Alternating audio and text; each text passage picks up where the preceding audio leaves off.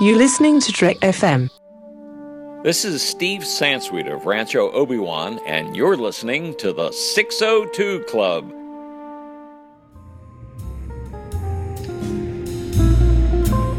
There was a little bar in Mill Valley where all the Starfleet trainees used to go. The 602 Club. You know it. I was there more times than I can remember.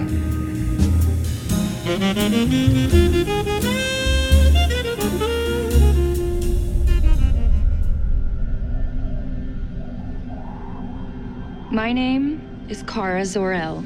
24 years ago, my planet, Krypton, was in serious peril. My cousin, Kal-El, was sent to a planet called Earth for his own safety and protection. You may know his story.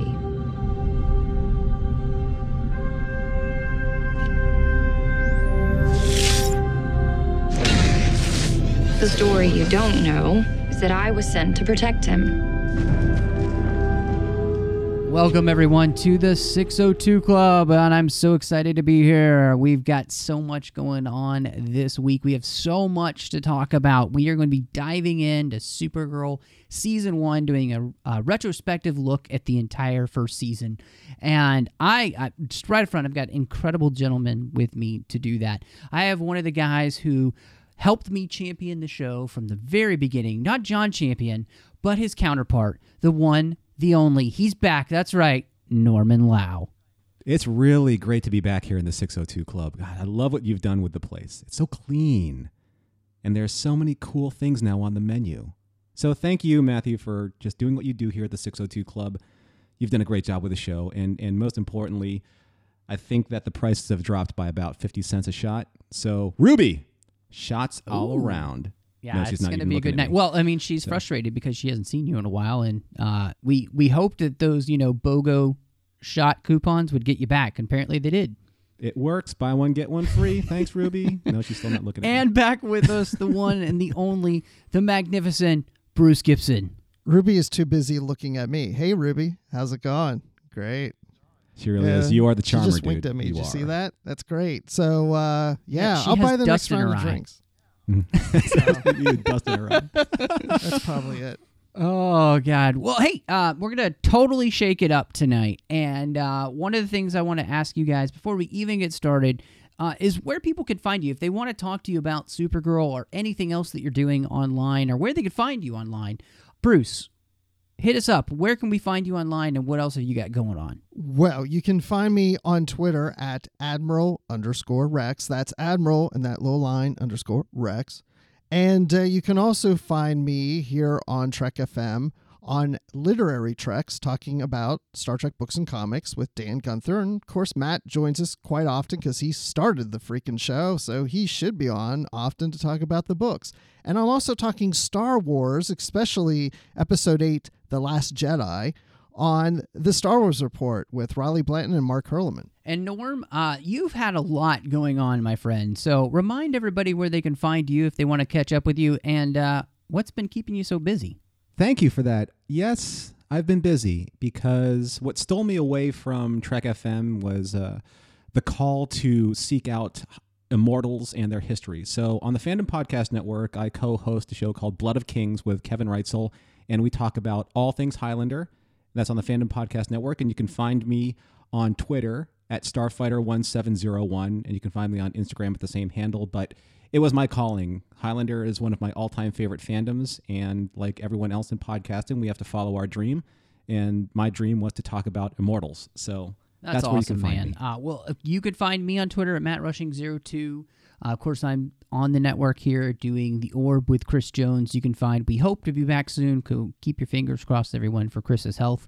You can also find me on the Nerd Party Network doing a couple of shows. I'm on Aggressive Negotiations with John Mills, where we're talking about Star Wars. We love just diving in completely different ways. Like just two guys sitting down talking about Star Wars the same way you would if you got together with a friend over, a milkshake or a beer. You can also find me on a brand new show called Owlpost, a Harry Potter podcast, doing with Drea Kaufman. We're going chapter by chapter through the Harry Potter series, so I hope you will look us up there. Also, I just wanted to say a quick thank you. We got a brand new star rating for the 602 Club on iTunes. It's been a while. We're at order 66, folks. 66 star ratings, all 5 stars. Want to thank you so much. So if you get an opportunity, go over there. Hit us up with a star rating and review over on iTunes. It really does help out the show, and it helps it grow. So, doing things a little bit differently. But this week, as I said, talking about Supergirl.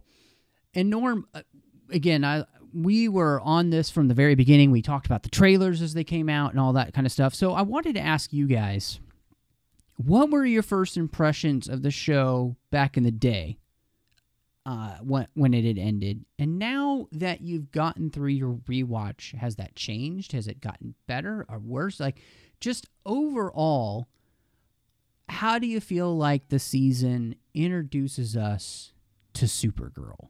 You know, Matthew, when you and I talked about this, because we were really excited. I mean, we were really excited, and then the listeners can search the 602 Club for our 2 episodes about that, because we covered, I think, the pilot episode, and then we covered The World's Finest, because that's when The Flash came in.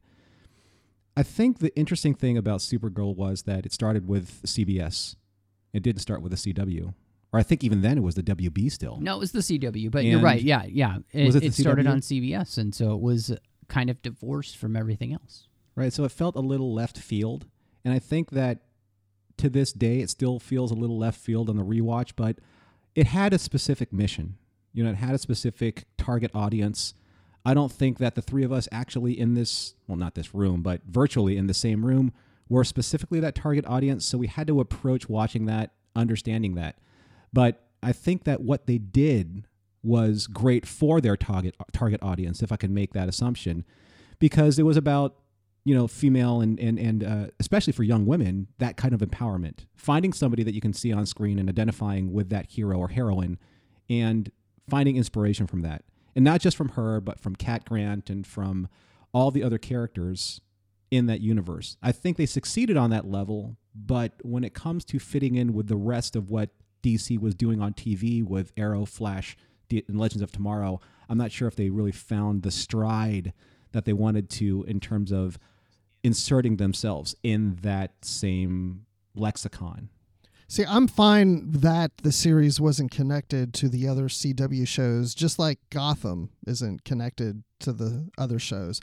And what I liked about Supergirl in its premiere is it really took what I wanted out of a Superman series years ago. I never cared for the Adventures of Lois and Clark. I loved Smallville, but that's all, pre-Superman time. But I never felt like we really had a really good, solid Superman series that takes place with Clark at the Daily Planet, so on and so forth.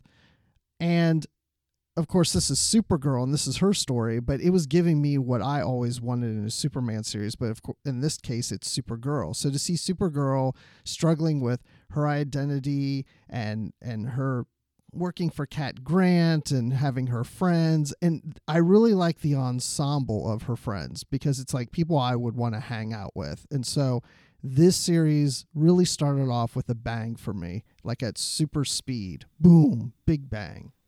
Well, and you have daughters too, Bruce. So speak to that just a little bit, since they are the target audience. How do they like the show, and how did they respond to it as you watched through the season last year? Well, my oldest daughter really responded to the show. She's a huge DC fan. My youngest daughter, not so much, but my oldest daughter to the point that when she had to get glasses last year, she went with the same style as Kara. She wanted to look, and sometimes she looks just like her. She even dresses like her. She loves the show. And it's something that's safe. I'm not worried about anything too graphic or something that would scare her. She also watches Gotham, and which surprises me that she loves Gotham also, because I see her close her eyes at certain scenes. But with Supergirl, it's more family friendly, and I think she really identifies with the character and trying to figure out, as a female, what's her place in life and how strong should she be, and how much maybe she should hold back at certain things. So she's kind of growing up with Supergirl in this series. I think that's really cool to hear, and to have that perspective of getting to watch, your daughter watch the show, and it actually being something that like you said, you can just allow her to watch and you don't feel like you need to do any kind of preview of, that's wonderful. We don't have tons of family TV anymore. Even as you said, Gotham can be very graphic. And I watch that show with my wife, but I'm also, 2 years away from being 40. So it's like, it's not a big deal. Oh, God forbid. Yeah, I know. God forbid. But you're just growing up. By the way, my daughter's 15, for those who are wondering what age she is. But the thing that really interests me the most was, my first impressions of the show were glowing.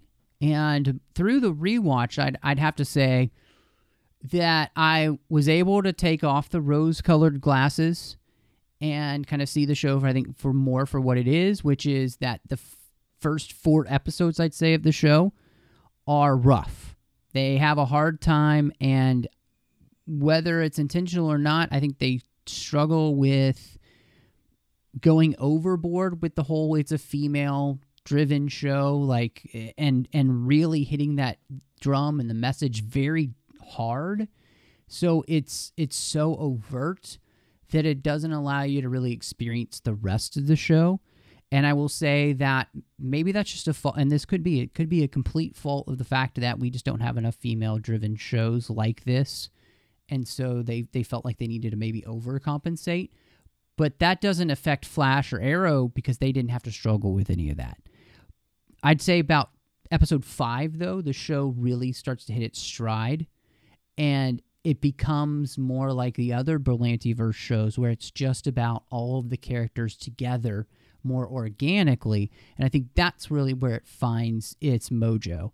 And once that happens, I think that this does tend to be a very fun, very lighthearted, much more hopeful show than, even Flash by season 2 gets very dark, or darker.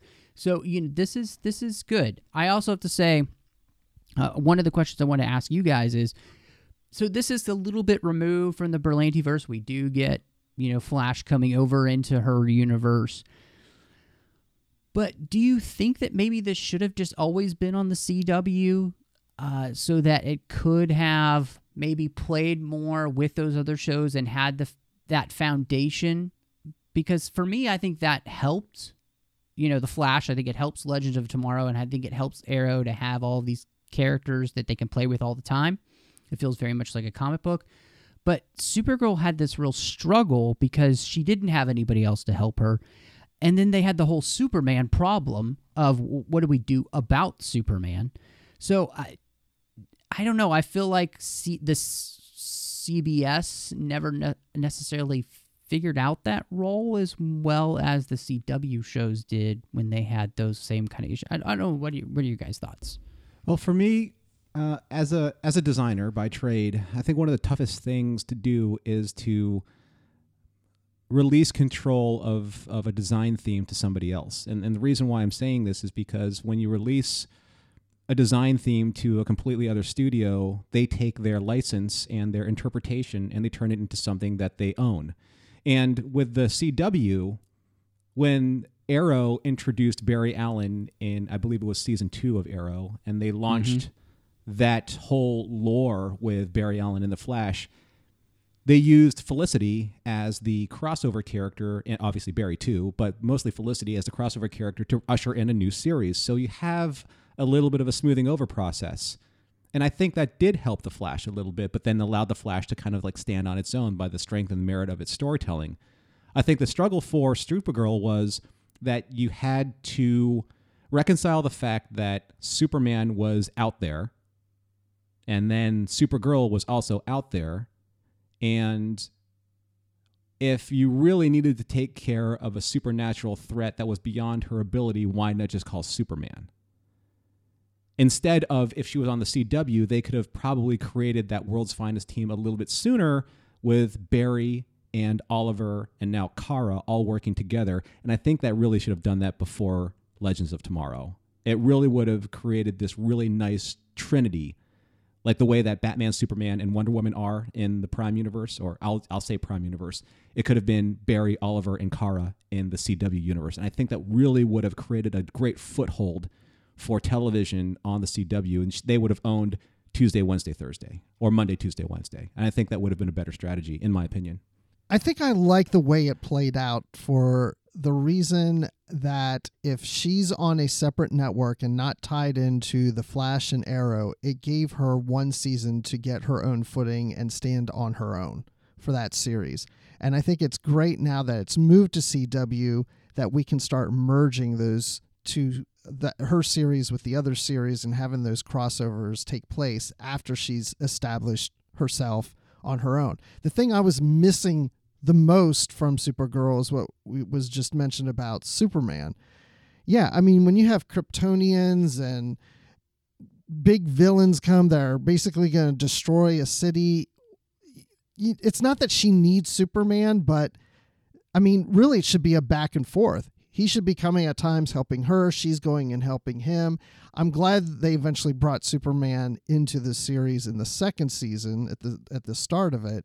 But in this first season, it just seems really lame that we don't see him. You always expect that he's going to show up. And when he does show up, you never actually see him. And then when he's hurt, you see he's on a table and you really just see his feet. And it's like, come on, let's just bring Superman in. He's part of the mythos. He's part of Supergirl's universe and vice versa. So I'm glad they eventually went there. But now that we're going into the second season now, we've brought her in with other superhero characters. And that's okay now because we've had a full season for her to establish and stand on her own. Well, and it's hard because part of it is that she's in Clark's shadow. And you don't want her in Clark's shadow. You don't even want that shadow around. But they kind of place her in that shadow at the very beginning. I mean, even in the opening, when she says, I was sent to protect my cousin and I got lost. And when I arrived on Earth, he had already grown up and become Superman. So they immediately set up this kind of shadow that she's in. And it's a little bit frustrating to me as being a fan of Superman and of Supergirl, that the ways in which they kind of lift Kara up are to kind of put Superman down. At the end when he's taken over by Myriad, that makes no sense whatsoever. I don't care if he's raised by humans. That doesn't change your brain that much biologically because he's never going to be human. He's always going to be Kryptonian. So don't give me that BS. It seems like it's like, oh, they're going to say, oh, there's things that Supergirl can do that even Superman can't. Well, but I don't know if why do we have to take one character down to put another character up? It seems like we should try to find a way that's more equal, and that's what I like what you're saying, Bruce. If they're working together more often, if they're actually just working together throughout the show, it puts them on equal footing. Like, he needs her help, she needs his help. There's nothing wrong with saying that you need help, and that was sometimes a frustrating thing throughout the first season. So, and it didn't have to be, and that's where I'm wondering if they were on the CW, if they might have just had the cojones to just bring him in earlier, because CW shows in general, every time you think you're going to have to wait for something in one of the DC shows, they do it the next episode and totally blow your mind like that they already went there. But Supergirl, it felt like they were holding things back, and I never felt like that before with one of the other CW shows. So I don't know, and I don't think we'll ever really get an answer to that. But, by the end of the season, I think they course correct for the most part. I think that having James Olsen in there with the Superman watch allows fans that are well established in the Superman universe to have that tether to Superman. Like, well, if anything goes wrong, use the watch, Superman will be there. I think that introducing that particular part of the lore just allows people to say, okay, there's the doorway for Superman to come in and save her. I think that if they didn't even mention him or reference any kind of way to contact him, she would have been able to stand out on her own and say, like, you know what? I don't have him to back me up. I have to figure this out on my own with my team. And I think that every time you open the door for Superman to come in, it undermines what she's capable of doing on her own and her team. Because let's face it, one Kryptonian is good enough. Two Kryptonians, that's kind of unstoppable. And that's always been the issue with Superman, or the way that he's written. How do you write something that's compelling for somebody who is literally able to do anything? You have to hit them in the moral center. And if you don't have anyone in the moral center to focus on, the storytelling kind of falls apart. But I agree with you. I think they course correct that towards the middle of the season. I wonder if it would have played better if they had written that Superman is gone or missing, not to go to Superman Returns, but let's say Superman is missing and Kara needs to step up and kind of fill the shoes that he left behind, and she is on her own. There is no Superman there to back her up. She can't turn to him. So you can just write him out of the story for at least the first season or so, and Kara has to do it on her own. It's just not, Superman just didn't show up or Superman just isn't available right now. Yeah. Please hold for the next available Superman. I completely agree, Bruce. I was actually thinking that same exact thing. Why not do a fun thing where you allude to one of the times in the comics that Superman's off-world at a different planet? You can do a fun Easter egg for the comic book fans and just write him out of the show for the first half of the season or for the first whole season. So it really does mean that when Supergirl comes out of the shadows, saves that plane, well, she saves it because Superman wasn't going to save that plane. He's not around. I think that makes it much more and then by the end, when she not only lives up to, but maybe it succeeds in ways that Superman hasn't, it really does put her at the forefront without tearing another character down. So I completely agree. I wonder if part of that was that they were on CBS and they weren't taking as many risks. They were holding some things back, trying to be too careful. Whereas I feel like on the CW, they just kind of they just shoot from the hip, and I think that might have just helped the show a little bit more. I guess it's time. We should really dive into some of the characters and just kind of talk through their arc. Kara Zor-El, Kara Danvers, Supergirl, Melissa Benoist. I think, for the most part, to me, she just nails the characterization. I think she brings a heart to that character that you really need. And I really like her portrayal of the character. And I like that, for the most part, I like the story arc that they put her on, of this self-discovery of, I can do all these things, but should I do, all that stuff. I thought it was great. I think she's a great character, and I don't want to get into Kat yet, but I think she balances well with Kat Grant and her portrayal of Kara. I mean, she's not playing it as nerdy as we've seen some portrayals of Clark. She's not stumbling all the time or just running into doors or getting stuck into something. She seems like a girl that's, started a job, works for a difficult boss, and trying to figure out, how do I balance this? I want to do the right things. I want to be accommodating.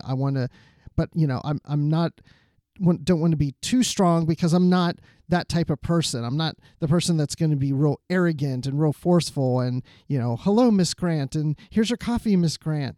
And so I really like her portrayal of Kara, even more so than I think Supergirl. I mean, she plays them very similarly. There's times in the series where she gets really mad at Supergirl, and that's when I really like her, because she's now like, I'm tough and I'm really going to beat the bad guys. And I like when she gets that real anger in herself when she's playing Supergirl, because she really seems like she could kick some what. Yeah, I think they did a great job casting Melissa as Supergirl, because she has the right mixture of that Kansas, Midwest, meekish kind of personality, but what she's capable of. And I think that's a really nice analog to the way that Christopher Reeve played Clark, because it's that aw shucks kind of personality. And she's really, really good. It's just really good actress. And I think there's a lot of earnestness in her. And I think that she was the right person for the job. And she has the capacity to grow. And I also think that she has a lot of empathy towards the rest of her cast. I think that a lot of them just bounce off of her really well. That's not an easy thing to do. And I think that's one of the things that is probably the greatest strength in all of the CW casting. I know that she was cast for CBS, but really kind of Berlanti had his hand in that. And, you have to believe that this person is that character on screen, is wearing the uniform, the Kryptonian outfit.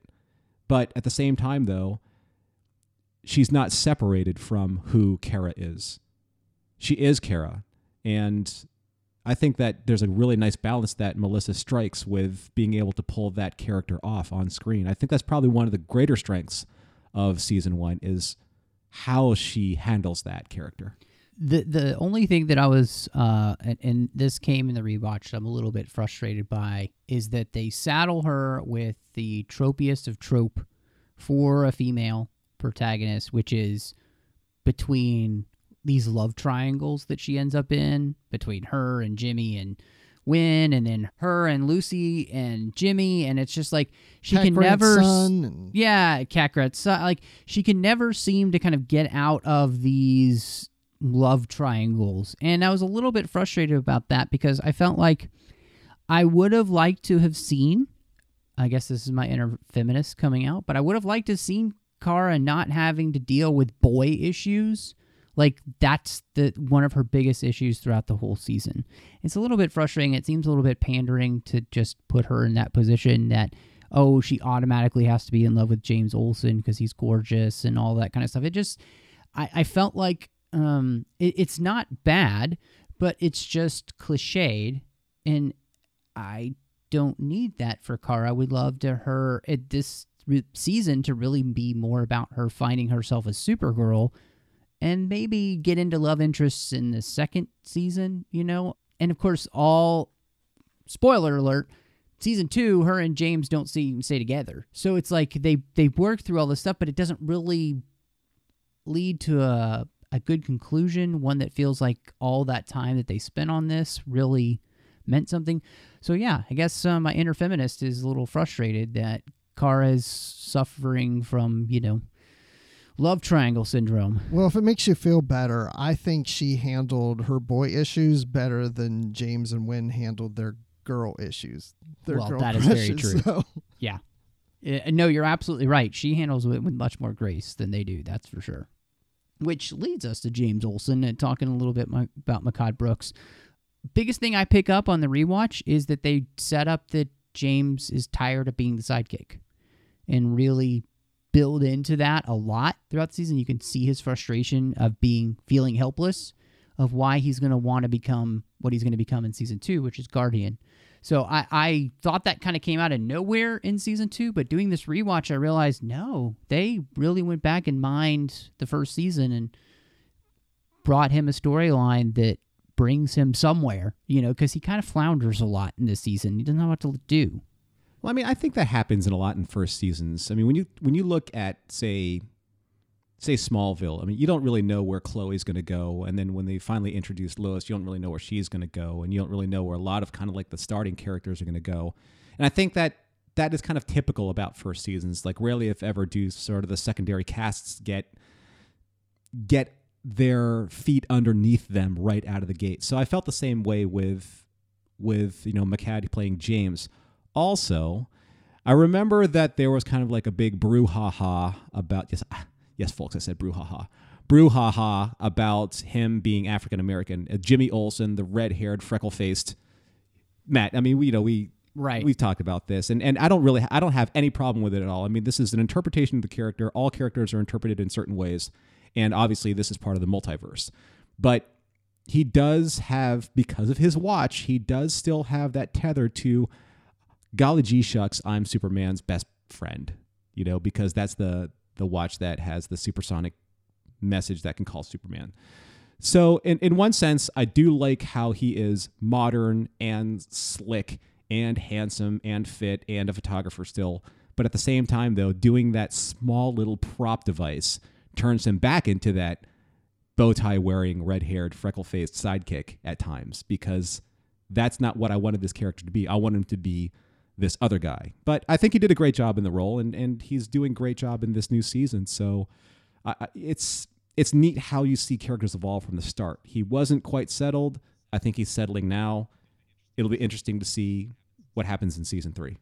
My first time seeing Jimmy Olsen, I was a little put off because I'm like, this isn't Jimmy Olsen. It's like you said, he's supposed to be the kid with red hair, freckles or whatever, and just the kid of the group, the one that everybody kind of laughs at, and he doesn't know, he wants to be a grown up, but he's not, or whatever.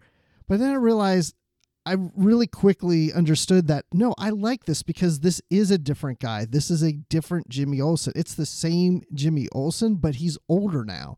He's now in his, mid-30s. And so now Jimmy Olsen has matured and he's grown up into a good-looking guy, and he's not this awkward kid anymore. Because if there's 15 years of him following around Clark and Lois and Perry White and dealing with all these adventures that he's been in with Superman and all the dangers that he's been in, he's going to grow out of that awkward kid into this adult. And, he's probably working out and he's just a new person. He's now the mature James Olsen. And so I kind of like that. And now we've got him there kind of mentoring Supergirl, just like Clark and Lois were probably doing to him. So you're saying when he started, he looked more like Urkel, and now he kind of matured into James? Absolutely. He was Urkel. It was a family matter. Well done. Oh, man, that was perfect. I have to say that Alex Danvers and Kyler Lee, to me, especially in the rewatch, are the heart of the show. I know it's about Supergirl, but I feel like she does such a good job every time she's on screen, and everything that's going on for her with, her sister coming out as a superhero, the questions about her father, the wondering if who she's been working for all this time had a hand in killing him, who her boss actually is in the first place, was she just hired because of her sister? I mean, she has so much going on in the season, and I just feel like Kylie Lee is phenomenal. And anytime that she tears up and starts crying on screen, I'm like, dang it, girl, you got me again. She always gets me, and she's just a fantastic actress. I mean, I've loved her since she was in Grey's Anatomy, playing Lexi, which another Alexandra. So I can't say enough about how much I love her character, and even the rewatch, it even got more so. Yeah, she definitely grounds the family unit in a way. She's the big sister, even though she's the adopted big sister, but she is such a good actress. You're right, Matthew. I mean, she's there's so much heart in that character, and I think it frustrates her that she wants to be able to protect Kara, but she knows that Kara really doesn't need protecting physically. I think she wants to protect Kara emotionally and spiritually. She wants to be able to be that shield for her, because there's nearly nothing on Earth that can hurt Kara Danvers, aside from kryptonite, which is not from the Earth. But there's something that a big sister that needs to do, I need to protect you just from either yourself or from other things that big sisters are supposed to look out for, and especially your heart. You're supposed to protect your sister from having her heart broken in a variety of different ways. So I think she does that. I think that, bottom line, with all that training, with all that special, the special ops type of training, in the heart of hearts, and in the very end, the final analysis of her character, she just wants to be her big sister. Yeah, I wasn't a big fan of Alex the first time I watched it. It wasn't that I didn't like her. She just wasn't one of my favorite characters. But in the rewatch, I really picked up the greater, deeper dimensions of her character, and the fact, Norm, that you're saying that she's there, she wants to protect her sister, but at the same time, we're learning from her, is it that she really wants to protect her sister, or is it because she was brought up to protect her sister? Her parents were always pushing for her to, watch Kara and protect Kara, and it's all about Kara, and she struggles and she kind of resents the fact that she's made to always take care of her. But at the same time, she discovers, well, even though it's expected that she does this, she realizes, yeah, I'm the big sister, and I do feel for her, and I have feelings for her, and I want to do it. So it's not that I have to do it, it's that I really want to do it. And so I really picked up more on that in the rewatch. It really helps when you do the whole, a binge watching of these episodes all at once. It just flows so well together. And I did feel like all these episodes really feel like chapters in one big story. And I'm going to call that out, and because I don't want to forget to say it, I think that some of the best shows on television right now are these DC TV shows because of their rewatchability factor. Because I feel like that they are made to sit down and watch successively, in almost the binge style. So you start to pick up all the things that you miss week to week. Like right now, where we are now, where we're recording, it's 2017 in January. We're only halfway through season 2 of Supergirl and the other DC shows, but my mind remembers about half of what happened in those episodes just because of the time that's passed.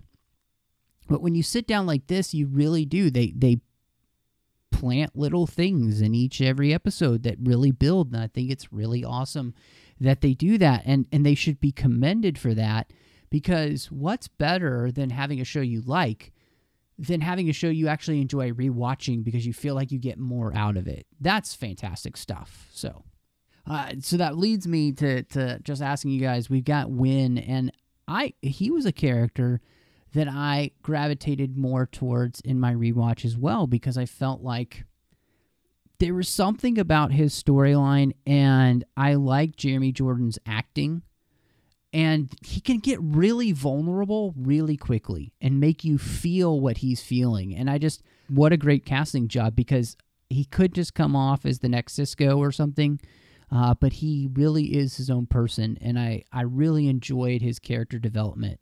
Oh, and I love Cisco, so I'd be okay with that. But I also love Winn. Winn is great, and Jeremy, he played my favorite character in this series, Smash, back when that was on NBC. So I was really pleased to see him in this series, and he is kind of like the Cisco of the show, but he's not like Cisco. But I really enjoy his character. He's I relate to him more than anybody else on the show. It's funny, when we first started watching this, I'm like, is there going to be a CW show that doesn't have some type of brilliant scientist, genius, arms dealer, like computer hacker person like in the mix? Because it's a little patternistic, if that's a word. It's a little kind of expected now, because it started with Felicity, then it really, kind of hit the pinnacle, the high water mark with Cisco, and then, you have Winn. Well, and before that, Smallville, it was Chloe. And it was Chloe, right? But what I like about what I like about Winn are his quieter moments when there's no tech involved, when it's just he and Kara, and they're just talking about their feelings. They're just talking about who they are as people. I actually really like him as an actor. I think he's a very strong actor, and I think that it would be better if they don't always kind of have that. Where do these people come from? He's working behind a desk. He should be working for like the Department of Defense or like some kind of like super, techie. He should be working for Maxwell Lord. Come on, he's super genius. But the funny thing is that during the whole, I know I'm jumping here, but the whole invasion thing, you had Felicity was there with Team Arrow, Cisco was there with Team Flash. Why wasn't Winn there with Team Supergirl? That's all I'm saying. Yeah, no, that would have been good. And he just is. He's I like what you called out, that he's best in the small moments, because, and I think part of that is that he has such a close relationship with Kara from before he even knew she was Supergirl. They had a friendship. Obviously, he liked her and all that, but they had a close relationship, and that really carries through the season and becomes a very important aspect for Kara as well. So I think they do a good job. And with David Harewood playing John Jones, and of course Hank Henshaw, we don't know all of that right away because it's a mystery. But man, do I on the rewatch, the fatherly aspect of him towards Kara and Alex, man, did it get me. Like, I was so sucked into that storyline and the power behind it, and how he portrayed that character of a man who had lost his family and found a new family and a new set of daughters that he loved just as much as they were his own. And I think he is the the perfect casting again. For the most part, the show casts so well, and he really pulls that off with those two because they feel like father and daughters in a lot of ways. Yeah, I love David Harewood all the way back to Homeland. You know, when he played the director of the CIA, and he's just a fantastic actor. And I think it's funny. I think we mentioned this in the show before. I thought that he kind of played Hank Henshaw a little wooden, but then when we finally got the reveal of him being, John Jones, I was like, well, he's playing a Martian trying to play a human, trying to play someone who's trying to fit in and not reveal himself as being a shapeshifter. And I was like, wow, either he's really good at doing that or I'm reading way too much into that part. But I've always appreciated the effort that he put into the character. And then when we finally revealed him as Martian Manhunter, I'm like, brain just explodes. I'm like, wow, it's fantastic. He's very grounded as an actor. And I think he brings kind of like that, a male moral center into the show. I agree. He was very wooden. I didn't care for him in the first half of the season. I like him better in the second half of the season because he is less wooden. We know the John Jones part of him, and he's become more sympathetic. He's become more that father figure. I like his place better with these characters now than I did when the series started. And of course, every American show now has to have a British actor do an American accent, so he's the token Brit in this one. Well, we get to the Cat Grant, Callista Flockhart, and I remember this was probably the casting that I was like, oh, really? When they first cast the show. But I love the character arc for her. And what I love is that she teaches Supergirl as much as she learns from Supergirl and Kara. Or Kira, as she calls her for the entire run of the show until the last episode. I think that Callista Flockhart brings a fire and a joy and says some of the best and the funniest things in the series, and she gets away with it. She's wonderful, and I really like her interaction with Kara. I felt like they picked the right person to bounce off Melissa Benoist, and it works perfectly. Yeah, she's a character that I actually hate that I love. Because I've known some women at places I've worked that are kind of like that, and they're not pleasant to work with. But Cat Grant, there's just so much to her, and I love what you said about, not only is she teaching Kara, she's also learning from her, and vice versa with Supergirl. And she's really become a character, even the second time watching, that I really have enjoyed. She's almost my favorite character. And again, I hate to say that, but she's probably one of my most favorite characters in this series because there's just so much to her. It's like every episode with her, I feel like we're peeling another layer off of her and finding something new about her and finding something that we did not expect to see in this character. And there's just so much to her. And I love the line where she's, talking about how, oh gosh, Harrison Ford wants to take me on a date again. I mean, come on, I don't date older men, especially married ones. It's funny when they cast her and they revealed who she was as an actress in this show, there was this whole, Supergirl meets Ally McBeal. And I think that's really kind of unfair because, she has a body of work that far surpasses that. I think the great thing about Callista Flockhart in this role is that she knew who Kara's name was. She knew that name. She calls her Kira or Kyrie or whatever she wants to call herself because it's just what suits her for the day. But in the end, in the final analysis, she is probably the most grounded, most complex, most confident, and most probably morally centered character because I think she knows exactly who she is.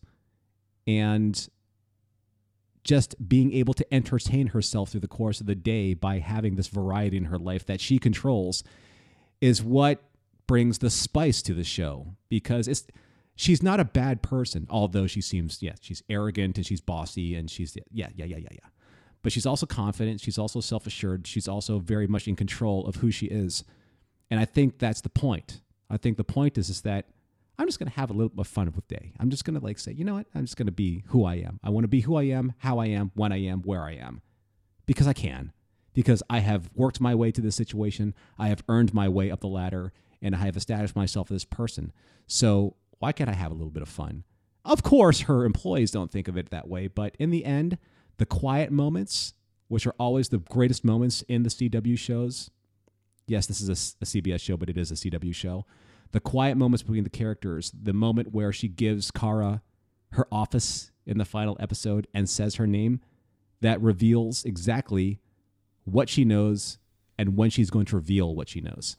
Which is interesting because then you have, I think, I don't know how to say the complete opposite of that, but Peter Facinelli as Maxwell Lord, to me, in the rewatch, I feel like he got cheated of having more substance to him, because I feel like the beginning of the season, it's so cookie cutter bad dude, and then by the end of the season, they're finally kind of prying open, that character and making him a little bit more trustworthy and a little bit more helpful and just giving him some more depth. And then they end the season with him and Lane taking the Omega Hedron and looking like that's going to be something for upcoming seasons. But, of course, we have heard nothing about Maxwell Lord whatsoever in Season 2. And so it's like he's fine. I think he just gets kind of short shrift in the end for the show, and he kind of becomes their Lex Luthor-ish type because they're almost, it seems like, afraid to really go there.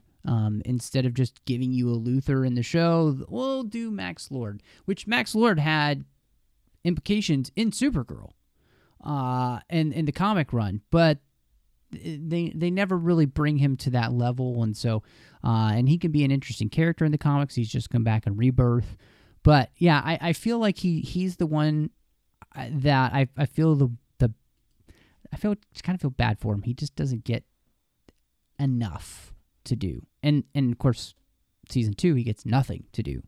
So yeah, Facinelli is a weird one for me because I'm not sure if he understands the character of Max Lord, to be quite honest. Max Lord is a great character for the show, but I'm not exactly sure if they cast this character correctly. I felt the same way about Ra's al Ghul in Season 3 of Arrow. I'm not sure if they cast that character correctly. I don't really think that CW kind of misses a lot of their casting calls, but in this case, Facinelli is just a little too... I guess he's a little too unsure of where he wants to take the character. Now, say okay, Michael Rosenbaum as Lex Luthor in Smallville knows exactly who Lex Luthor is. And maybe it's because they don't want to fully commit to a Lex Luthor character. Because you're right, Matthew. It's like, do we want to go Lex Luthor? Because we do. We're grounding it too close to Superman. I'm not sure if they want to do that. But yes, he's conniving. Yes. He's part of a huge tech firm. Yes. He has underhanded, undermining kind of aspirations. Yes. Isn't that Lex Luthor? Without actually having a handful of kryptonite at his disposal. I mean, it's really kind of like one step removed. So I'm not exactly sure if it's Facinelli's issue, if it's not that they're writing the Maxwell Lord character right, or if they're too afraid to create too many parallels to Lex Luthor. Because let's face it, Lex Luthor in Superman lexicon is king, right? Or king villain, I should say. Yeah, I mean, it does feel like he wants to, be the Spin Doctor song, pocket full of kryptonite, walking around like I'm that kind of guy, but he never quite gets to be there. And then when they kind of give him this somewhat interesting aspect of his character, well, is he really a bad guy in the very end? Yeah, it's just a little bit frustrating because, well, I don't know if we'll ever get an answer. Is it fair to say he's too handsome to be duplicitous?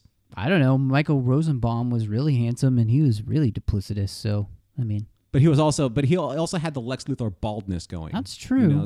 But I mean, Patrick Stewart's beautiful, and he's bald. But is he duplicitous? I mean, he can be. He has been in certain films. but that is also Patrick Stewart. That's true. I don't know. This is really good. Bruce, what do you think? Are we saying Patrick Stewart should have played Maxwell Lord in this? or Patrick Stewart should play Lex Luthor? Oh man, that would be awesome. Well, I'm not going to add much more to what you guys are saying because just the tone of what you're talking about is exactly how I feel. I could, take him or leave him. He was okay. He was good for a while. It's not a reaction to the actor's performance. I just thought the character there just wasn't a whole lot there. He did his service. He's gone. I'm good with it. Well, the last main character that we'll talk about before we get rolling and some other stuff is Laura Benanti, and she plays Alora Zor-El and Astra NZ, I think is how you'd say that in Kryptonian. If I'm wrong, please just tweet me at MattRushing02 and tell me profusely how wrong I am. You can just join all the others. What did you guys think of her? Because she's another one to me where she feels up and down. Some scenes I feel like she just completely nails, and then there are other scenes where I feel like she's the wooden one, and I want more from her. And so it's frustrating because she has a very powerful role, especially as Astra, but it feels uneven. Yeah, none of these villains in this series have really worked for me that well. I mean, there's not a single villain in this that I would say, "Oh, I really like that one. That one was really good and challenged Supergirl." I mean, her performance was good.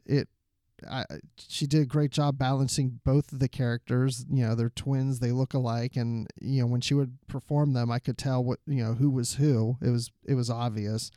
But it's like you said, it's, sometimes it was a hit, sometimes it was kind of a miss, and that's how I feel like about a lot of the villains in this. I think the whole family dynamic of these characters, the Team Kara, works really well. It's just I don't think they've hit it right with the villains yet. In my opinion, I think they should have actually switched Alora's death with Non's, because I don't know why they kept him going. Honestly, there's no emotional connection with Non. He's the lieutenant. He's Alora's lieutenant, yes, and husband. I get it. But the whole drama between Kara and Alora is that they're family. So why not keep her there until the end, where she really needed to make that choice between family, the last of her Kryptonian family, and saving her new Earth, her world, her human family. That would have been like the best drama ever. I mean, in the final fight in the last episode, like beating Non, who cares? Who is he? He's nobody. It's like the writers are trying to make you care for his relationship with Alora, while they really should have been making you care about her relationship with Kara. Because who do you choose? Do you choose your Kryptonian family? Very much like Man of Steel. Zod posed the same question. You're choosing this world over your own people? What's wrong with you?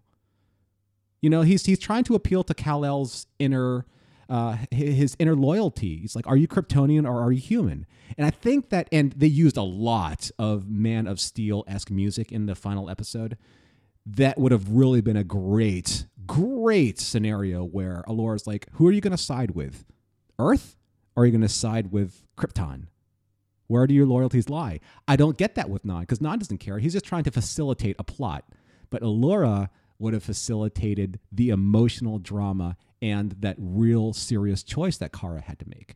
And it would have been like she would have to think about Jimmy. She would have to think about Wynn. She'd have to think about Kat. She'd have to think about all the people that she loved, and versus her own family. And I think that's where the real drama lies. And that I think you make a great point, because the big theme here is stronger together in this show. And that's tough because one of the big parts of the series is when Kara thinks that Hank is the one who killed her aunt. And then it turns out that, we know as the audience that no, it was Alex who did it. And honestly, that's one of the best scenes, and this is probably the best scene in the series so far, is when Alex confesses to Kara that she's the one who killed her aunt, and that it was Hank who took the blame because he didn't want her hating her adopted sister. And that whole scene is just beautiful, and it gets me every time because the way that Kyler Lee is playing it. And that's where that whole theme of stronger together really comes, I think, it really is. That's the strongest place. Where Alex and Hank and Kara come together as a family who had to go through some serious stuff. I mean, a death of family member that one of you is responsible for, and all of that, and the father and the daughter aspect going on there. I think all of that works so well. But you're absolutely right in that it leaves you not caring about the villain because Nan is not interesting, and Indigo is fine. I care about her only in the sense that she's Laura Vandervoort, who played Supergirl, but I don't care about her any other way. So, would you say he was a non-villain? Exactly, he's a non-villain. But that's hard because that stronger together piece is where the whole series is building, because also it plays into the very vast episode where the DEO, Kat, Maxwell Lord, General Lane all work together to save the world, and that they are stronger together. I'm not sure exactly how you rewrite that and you do that if Astra is still alive. That's really difficult. So because it takes away one of the best scenes in the show. But I agree with you, it would be stronger at the end if Astra was still there, and Kara has to make that choice that Clark has to make in Man of Steel. Who do I choose? Because that really is a pretty complicated choice. Yeah, I think the thing with, and let's go all the way back to the CBS versus CW factor. One of the things that I love about the CW shows is that they really ask you some very strong, very pointed moral questions, especially what's going on with Flash right now. It's like, what right do you have to be able to change people's lives? It's kind of like that whole, if you give somebody the power of a god, what right do they have to use it, and what are the consequences? The same thing with what's happening here. In all intents and purposes, a Kryptonian has the power to be able to shape the fate of humanity. That's just the power that's within them.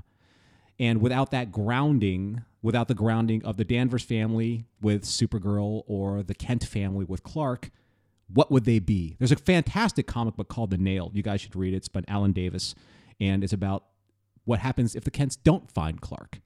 What happens if the Danvers family didn't find Kara? And in this case, I think that in the end, I think that would have served Supergirl really well would have been that one choice. What do I choose? And seeing all of that, all of the stronger together, all her sister, her mom, Hank, even Maxwell Lord up to a point, all of those choices, all that input, all that advice versus her family, the loyalty that she has to Krypton. That would have been such an amazing challenge, I think, for Melissa to be able to emotionally put that on screen and say, like, I understand what you're saying, and I think that's probably a good thing that if we exercise the benevolence of Krypton on this planet, but at the same time, it's like what Clark said, Krypton had his chance. This is Earth. I'm the protector of humanity now, and I've learned from my human family what I need to do. So I'm sorry. And it would have broken her heart. And we, as the viewers, our hearts would have been broken through her. And that's that moment where I think it would have been just watershed. And I'm talking about like the dynamics of the show. We would have literally been tearing to no end when she's like, I can't save Krypton anymore. The Earth is my home now. This is it. And Clark, she would have had that moment. And I think that would have been really, really fantastic to see on screen. It is interesting. One of the things that they put on in the show that I really liked was the Black Mercy episode, where she is getting to live in this fantasy world where all that pain and hurt is taken away, but it's not real. And it really went with something that Kat says too about, just this idea of kind of responsibility and being part of society, and all of these things, because Kat says to her, you need to earn the right to have an opinion in the first place. And those two things together of not running away from the world and living in a fantasy world, but dealing with the truth and the pain, that messy truth of life. And also, as Kat says, this whole idea that you have to earn your place. You have to earn your right to have an opinion. Kara is learning all of these things. And I think it's really interesting to watch her learn a little bit like Kirk, that you need your pain, you need your experiences, that whether it's good or bad, that both of those things make you who you are. And in turn, it's that experience that gives you the right to have an opinion that people would listen to because you've been through something. And when you just hide away from everything and don't experience life at all and kind of live in a little corner in your own little fantasy world, none of that can happen. And I thought that was nice because for all intents and purposes, Kara does have the ability as quote unquote a god almost to create a life that's not true, that is a lie, which is what Nan is trying to do, and Astra, which is to create a world that's not true, that everybody is working together, but they're not working together because they want to. They're working together because they're forced to, and that's not really true for anyone a part of it. And to me, I thought was really cool, in the end, and that, fantasies and responsibilities and how all that stuff works together. There's some really good deep stuff in these shows. Yeah, this is why I like my daughter watching it, because I feel like it's a coming of age story in a sense. It's Kara. See, even Kat's got me confused. But Kara, whatever your name is. Yeah, whatever.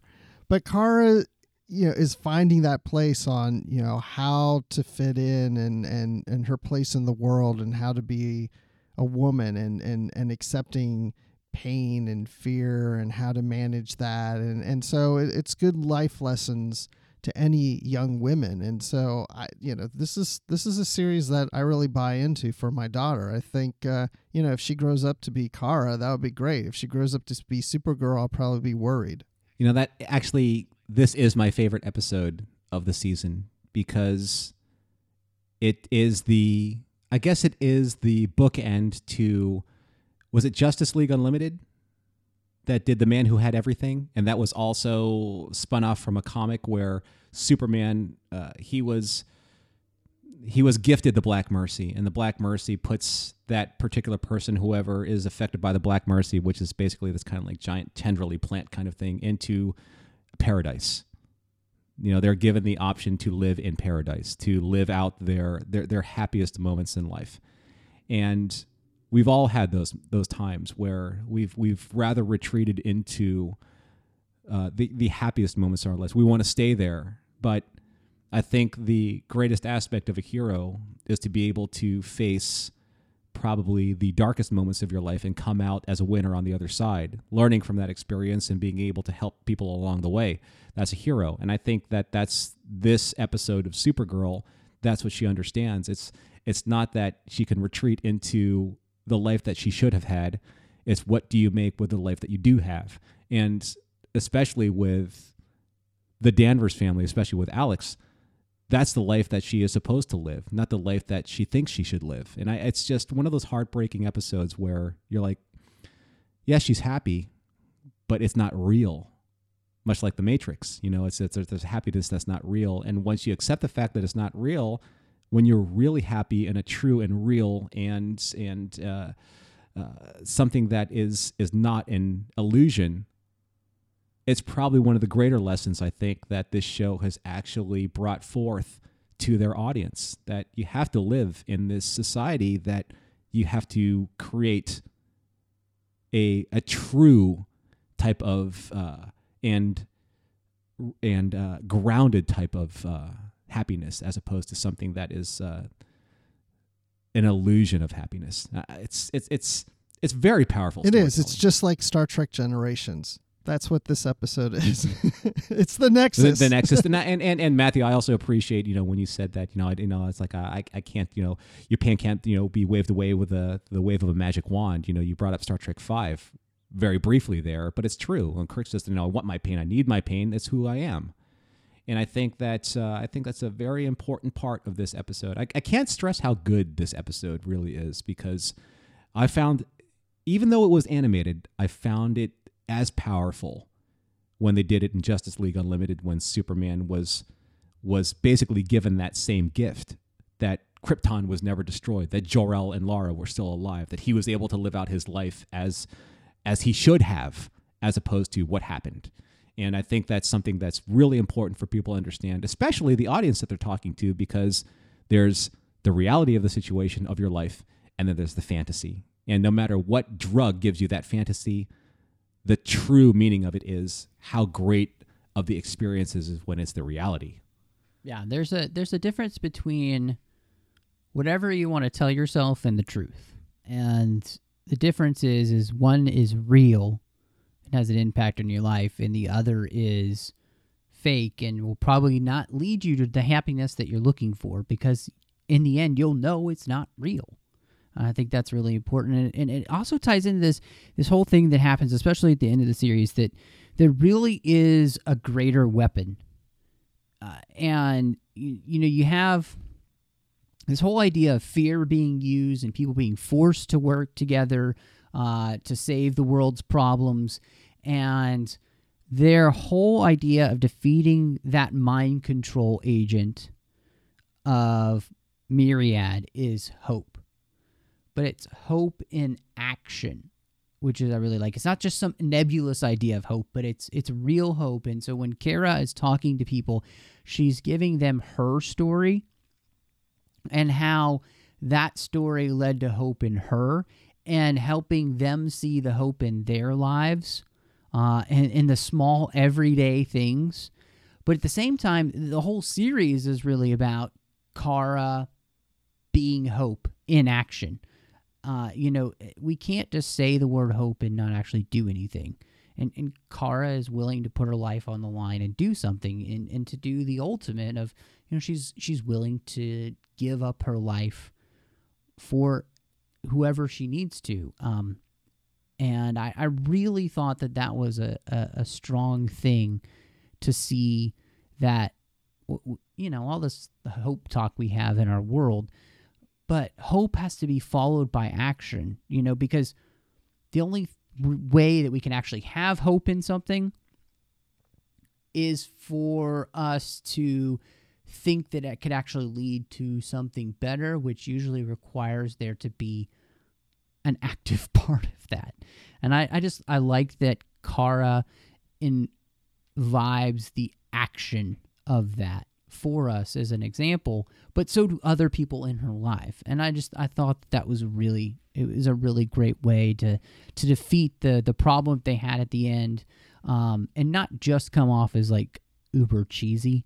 I don't know. I thought it was well done. Yeah, I thought it was well done too, and I liked that in a few episodes prior to that, a lot of people were starting to fear Supergirl when she got infected with the red kryptonite, and they didn't know they could trust her. And so now we fast forward, and now we end this at a place where she gives hope to everyone. She's turned things around over time, and this is a good bookend to the season, and creating that hope in everyone, and them believing in her and hearing her message. And I feel like they've even learned more about her, so there's more trust in her. So I thought that was a great way to just end this first season. I totally agree, Bruce. I mean, like, at the end, I think that the show has finally matured, where we see how powerful the super, I don't want to say Superman, Supergirl, super whatever, but the lore of it really matters still to DC, especially in the TV universe. Because sometimes when we watch Flash and we watch Arrow and we watch Legends of Tomorrow, it's like, it's great superhero stuff, but in the end, it all goes back to this S symbol. What does it mean? Every time somebody sees it, it means something exactly the same to everybody. It means hope. It means that there's this greater power that either you can draw inspiration from, or that it is a something bigger than yourself. And I think that it's exactly what they showed on everybody's screen, thanks to the Maxwell Lord tech, that symbol, the S symbol, was the thing that was able to shake everyone out of their I guess was their possession, the being possessed by a Myriad. So I thought that was a really neat thing towards the end. It showed that Supergirl as a show, to me, has arrived and has a certain maturity to it. It was tackling some very, very specific issues. And I think the only thing at the end I really wanted to see was that showdown between Kara and Allura. I think that itself would have probably taken it to the next level because she had to make that choice. And the choice was either family or hope. I think that would have been great drama. What do you do? What do you choose between? Do you choose between who you are or who you were and the people that you should be protecting or the people that you are protecting? And what means most to you? What means most to you, Kara? Make that choice. And we are going to be following along with her. Does Jimmy and Wynn and Kat, and all the people, Hank and Alex and all the people that in her life are on this side of the equation. But then you have the history of her people on the other side of the equation. That's heavy stuff. That's great drama. That's exactly the same question that Zod posed to Clark at the end of Man of Steel. What do you do? What is your choice? And what is the right choice? I think that for the audience, it would have been very powerful. I think I liked that connection there. I think there are some interesting connections with Man of Steel. One of them I liked was is kind of happy-go-lucky as this universe is.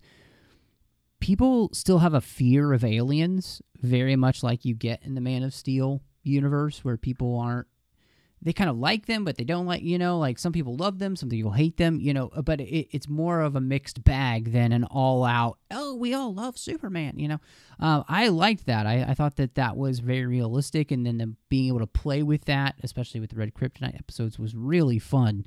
And I was glad that it wasn't just Superman the movie style where everybody loves Superman regardless. This felt, again, more akin to what, and people are always comparing the two, but it actually felt more akin to the movie universe than not. And I think the DC TV walks that tightrope really well, and they gave us some of that stuff with Supergirl. And yeah, as I said before, I really liked the connections that we get here in this season that will get picked up in season 2.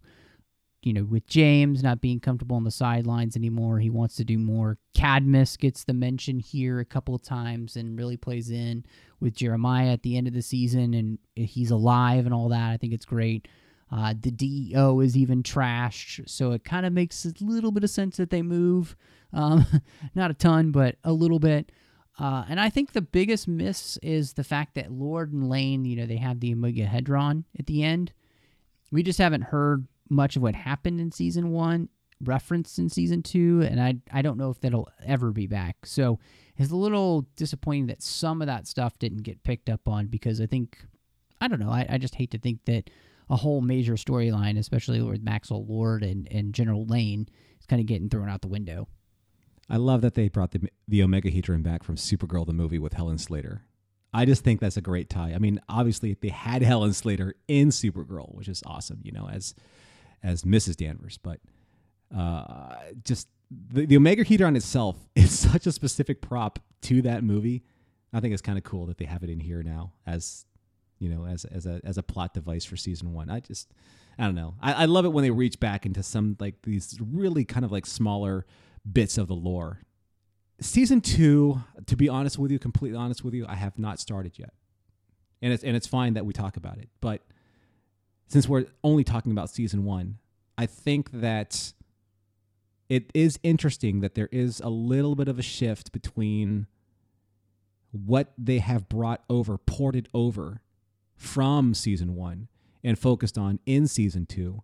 And that I did watch a couple episodes in season 2, and I think that they are trying to streamline it into the CW universe, especially as we saw Supergirl in the Invasion series, because it posed a really interesting question. every single hero that went up against Supergirl in the Invasion series, even with Oliver's experience and even with Barry's power, lost to her. So it's one of those things where, okay, now you have the Superman factor involved in your universe.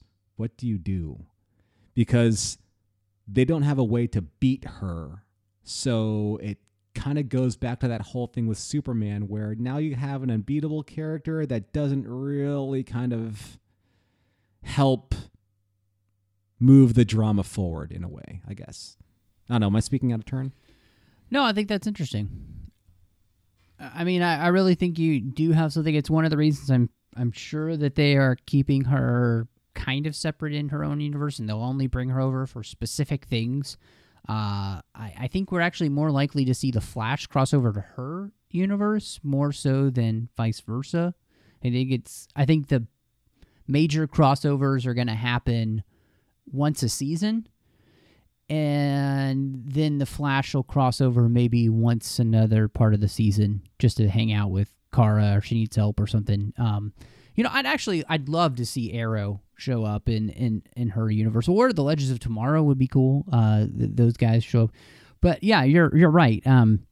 There are very few problems that Kara can't handle by herself. Although I will say one of the fun connections of the season was when the Flash came over. Not the best episode of the season, but so much fun. But it also had a purpose of teaching Kara some things. And Kara is a little bit impulsive, and Barry was able to mentor her a little bit like Oliver mentored him. And again, I think that's one of the things that was kind of missing from the season, is that ability to have that happen, because she wasn't in their universe, or she wasn't even on their network at the time. And that episode alone showed me the benefit that those characters could have been in the Supergirl season, for giving it an even more grounded aspect and having her have more people to look to. But, I don't know. It was fun, and it'll be very interesting to see where they go as she continues, because all of the CW shows have been renewed for another season, for sure. So Arrow's going on to season 6, Flash will be going to season 4, Supergirl will get season 3, and Legends of Tomorrow will get season 3 as well. So, I mean, they're continuing to roll, and we've got a lot more, DC TV coming from the CW, which is wonderful to me. And I guess that leads me finally to the question for you gentlemen. If you had to rate Supergirl season 1, we'll do it out of 10, so it gives us some good room. Where do you think you'd put it? I don't know, Bruce. What about you? The rewatch has really helped me appreciate the series more than I did before. And I appreciated it the first time, but rewatching it again, I've really enjoyed it. And so far, I'm liking season 1 better than season 2, but I almost feel like now I have to go back and rewatch season 2 to maybe appreciate it more, coming right off of rewatching season 1. So I'd like to just jump back into season 2 at the very beginning and just start watching those real quick. But I would say it's the characters that I'm really bought into in the series, and Supergirl and her development, and Cat Grant and their relationship. And like I said earlier, the villains just haven't really done it for me that much, but I've really enjoyed the series. And so I would say that I would give it 8 Black Mercy fantasies out of 10. Nice. Oh, what do you got for us, Norm? What do you think? So in the rewatch, I think that I actually enjoy the rewatch a little bit more, because, like we all do with Netflix, I think that being able to watch it episode to episode to episode at my time, at my tempo, if you will, it gives me a better understanding of the narrative, the overall narrative, and it doesn't have the dramatic pauses of kind of like the mid-season break and all that kind of stuff. But I also realized something when I was watching it this second time, and I saw it through the lens of both myself as the audience and the audience it is intended for. I think that's actually kind of important when you watch something, because it's not intended for me. I'm a 44, almost 45-year-old male. Okay? Bruce, you're a father of how many girls? 2 girls. Okay, so you and I are vastly different in terms of the audience that it's for, because when you watch it with your girls, you're seeing it through a different lens than even for yourself or for somebody like me. So for me, I think that I'm looking at it in terms of the production quality, in terms of the acting, in terms of the narrative, in terms of the scripting.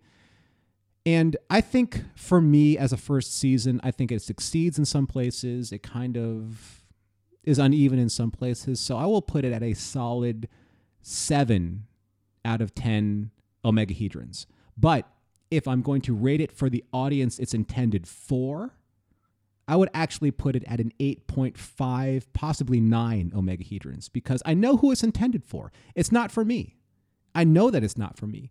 And it's not that I can't appreciate what it's doing, but I really think that if you wanted to ask and have this rated by the proper audience, it would be for your daughters, Bruce. I would love to hear, you should ask them that question and say, like, okay, if you had to rate this, what would you give it? Because they're going to grow with this show. I'm not going to technically grow with this show. I'm going to get out of it what I want to get out of it. I love fights. I love costuming. I love props and, so on and so forth.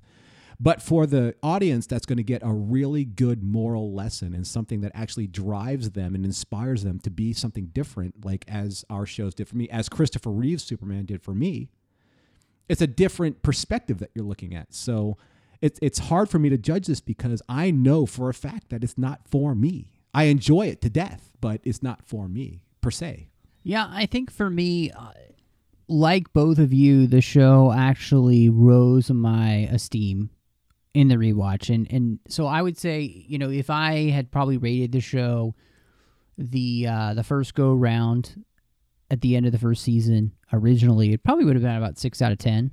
I think it rose to a 7 out of 10 Red Kryptonite introductions. And I think part of that was the character development that you really get to latch onto as you watch it more succinctly, but also the plot development and all of that comes together even better on a second viewing. And that was really great to see that it actually felt better. And now, at the same time, as you heard in the episode, there were flaws that stuck out more so as well. So on that, though, I still think this is a 7 out of 10. It's very solid, and it's a lot of fun, and it's enjoyable. And like Bruce, you said, it's something you can watch with your kids and have a great time with. And I think that's in today's age, that's a great thing to be able to say about a TV show. And so I'm very excited that we got to dive into Supergirl, and I really appreciate the fact that we have our associate producers here through Patreon, Ken Tripp, Davis Grayson, and Norman Lau, who's with us tonight. Really appreciate all of you gentlemen going over to Patreon and supporting the network. And we're a listener-supported network, and we definitely need your help to make sure that we can keep all of this coming to you each and every week. So go to patreon.com/TrekFM and see how just a little bit every single month can help that keep coming to you. We've got some great perks for you can check out. So feel free to do that again at patreon.com/TrekFM. Of course, you can find us all over the place. We're on iTunes, Stitcher, TuneIn, YouTube these days, even all over the place. Check us out on iTunes, though, feature provider there. Hit us up with a star rating and review. It really helps. If you want to contact us, go to trek.fm/contact. You can also go to the Babel Conference, which is our listeners-only discussion group on Facebook. Just type Babel into the search field on Facebook, or you can click discussion on the menu bar. You can go to our website at trek.fm. We're at speakpipe.com/trekfm for voicemails, and we're on Twitter at trekfm. So make sure you hit us up in all of those places. Thank you so much for joining us, and y'all come back now.